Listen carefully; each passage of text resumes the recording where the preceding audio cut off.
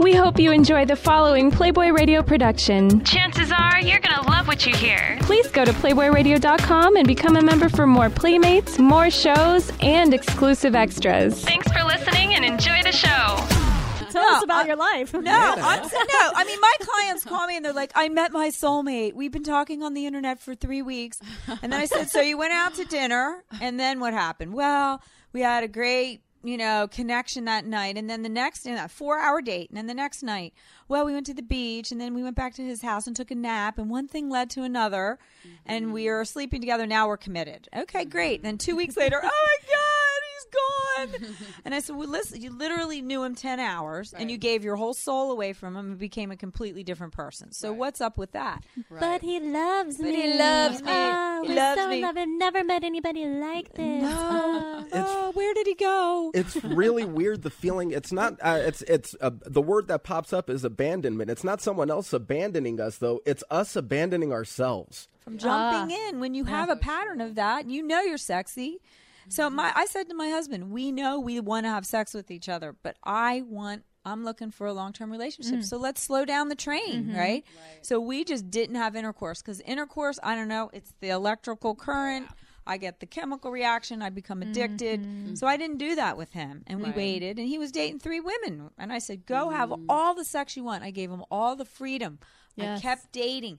I didn't put any pressure on him. And when he said, let's be committed, I said, I'll see. We'll see. Good. I kept taking myself away, like a sales takeaway, right? And I kept saying, we'll see, we'll see. And it may 3 months, 3 months in, I said, normally men go, ugh, they get all scared after 3 months. I said, I'll give you 3 months exclusive with me, and we'll see then. Then I'll decide whether I'm trading your butt in for 2 22-year-olds. And he laughed, and then he kept saying, I only have 2 weeks left.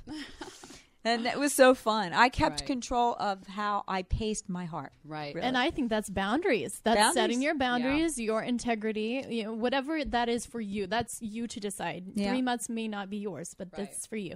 And another point that she brought up, the anticipation. The anticipation is so hot. Oh, creates all these fantasies in your head of how you want to rip their clothes off. And that is what keeps somebody there, interested. And what's great about us was that we did wait. So I made sure he waited. And I mean, because we had this sexual chemistry from the get-go. I mean, the first date, just so much. We waited, I would say it was about 2 months. And that anticipation was amazing. I mean, and we would talk about it, and of course we'd mess around and get close, but not go all the way. And so it's so fun because I realized like I'm never going to get that moment back of like knowing each other without having sex. It's a very special time that you'll never have for the rest of the relationship. So you had 2 months of getting to know each other, and then 1 month of sex after knowing each other, and then that's 3-month marker, and after that was downhill. Yeah. What kept you in it for that extra 7 months when you started noticing the problems coming in? Right. So it was up and down. It's in a way it was an emotionally abusive relationship just because how good it would be and then how bad it would be. Breaking to fixing. Yeah. So I think I stuck in because when it was good, it was so good. So you only remember the good things. So when clients call me and they've broken up, I say, if you have journals and you can look back, he didn't call, the promise that we made to go to Vegas, and then all of a sudden he disappeared. Remember those things instead of the hot night that you had in all those romantic things, because those usually take over. She's absolutely right. In fact, chemically, our brain releases dopamine, which is the pleasure neurotransmitter in your brain. Every time you have these fantasies or you think about something positive in a relationship, you get a shot of that and it feels good. So then we only get stuck on thinking about the good things, and we totally ignore all the bad things. Yeah. So it's super skewed. Oh, yeah. And I'm one that tries to look at the goodness in everyone, too. And so for him, I would remind myself all the great things about him, and I would just try to be accepting of the bad, but I have to. That's the balance that always happens. He may have been, like I said earlier, trying to break you, or not even break you, as a means of control, keeping you in a specific place by ignoring you and having you chase, and then fixing you by offering that sense of, that feeling like I'm loved, I'm supported, this is great sex.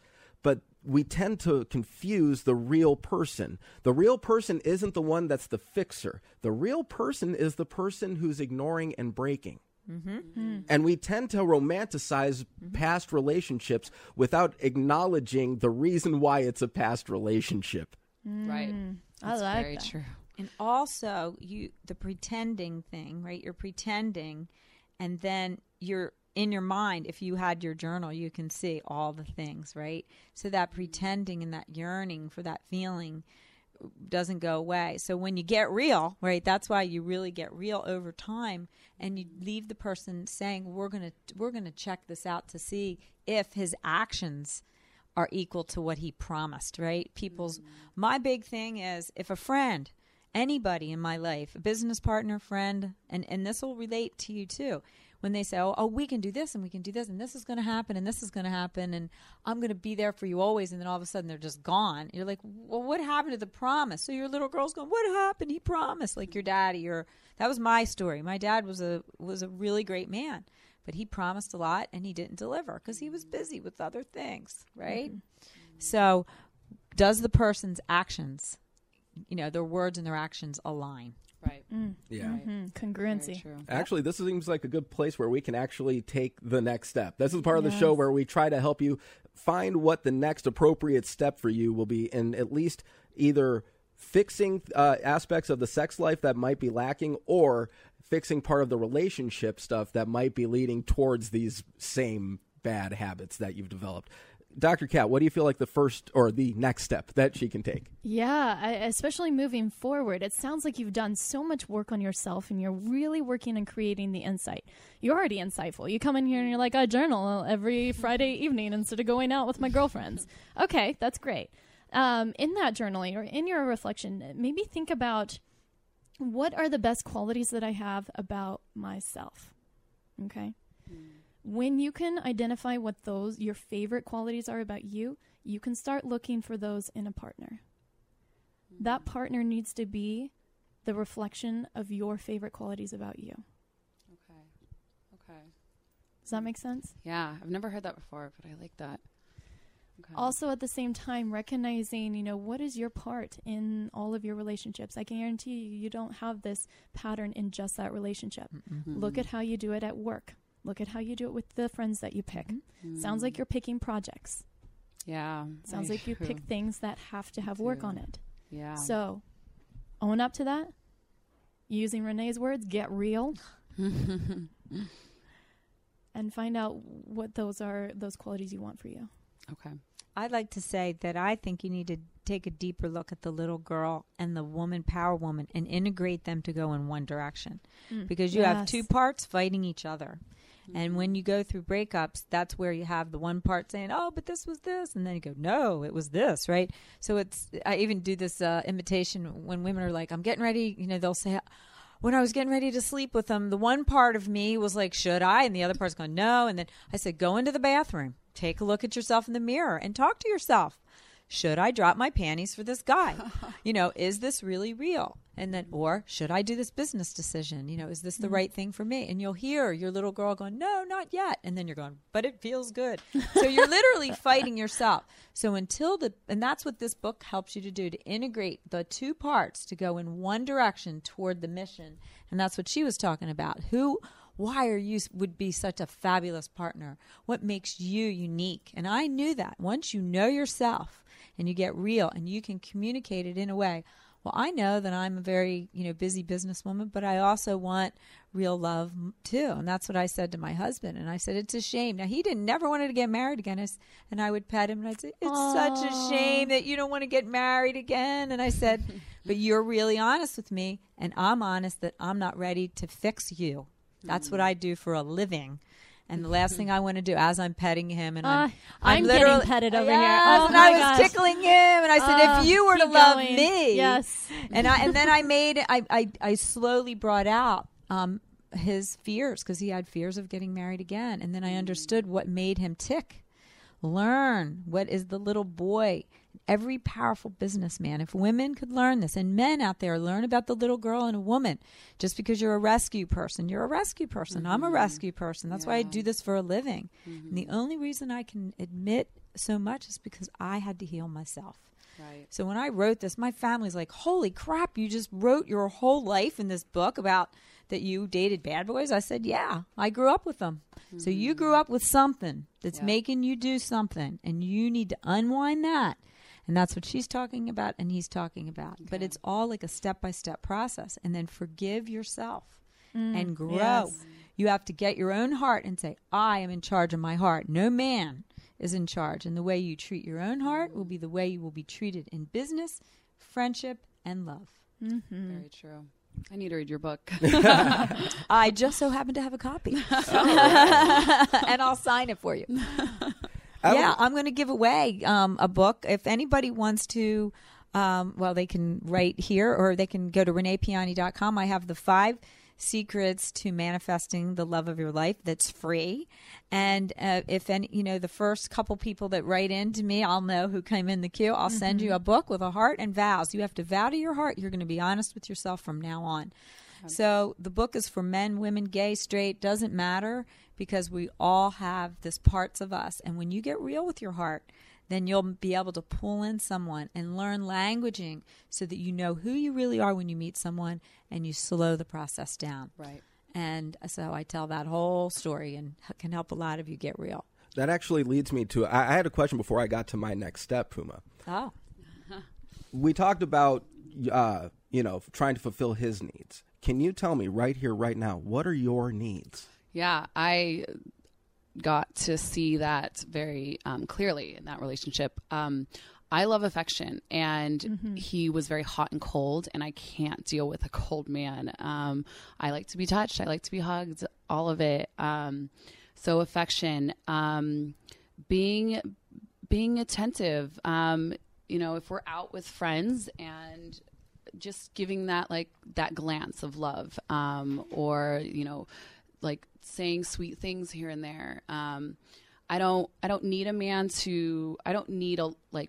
I'm not very needy in the sense that I love my independence. I love doing my own thing with my friends and going on trips without him sometimes.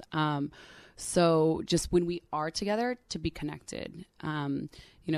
Life gets so busy. I'm busy doing things. He's busy doing things. So when we do come together, be connected, be present, be there. Yeah. Okay.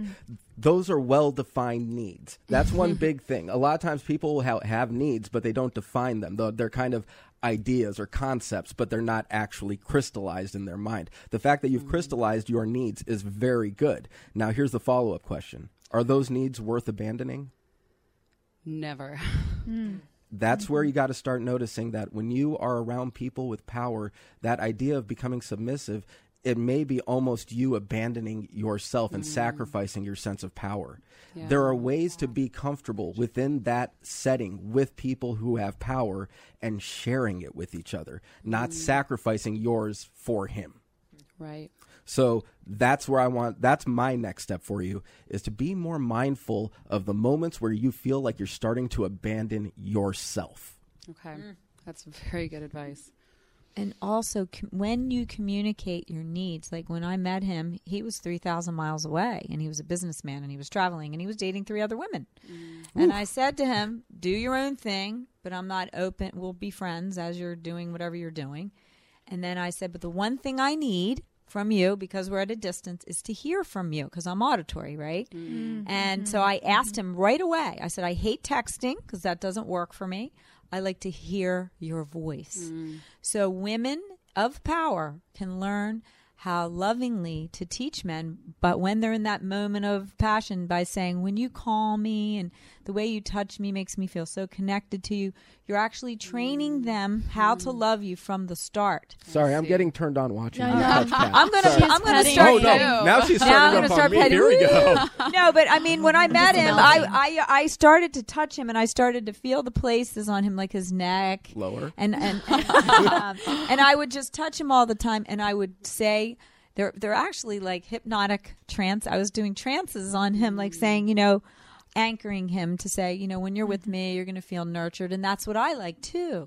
So I was showing him how I needed to be loved. And that's what most people don't do. You're assuming that he's going to love you the way you love, right? And giving people over love, over cook, over sex, over we look good, and they were like, how come they're not giving me this back? And then you get really, so it's almost, you have to let people know, even girlfriends. Flakes don't work for me. Like when people flake on me, I say, I just want to let you know I'm the type of person that if I say I'm going to do something, I do it. Mm-hmm. So if you're going to be in my life, that's something that I would really appreciate as a friend. And the same in relationships. Oh, were you enjoying that? Well, if you think that was good, you should go to PlayBoyRadio.com and hear what happens next. The first 30 days are free, so you have nothing to lose. See you there. PlayBoyRadio.com.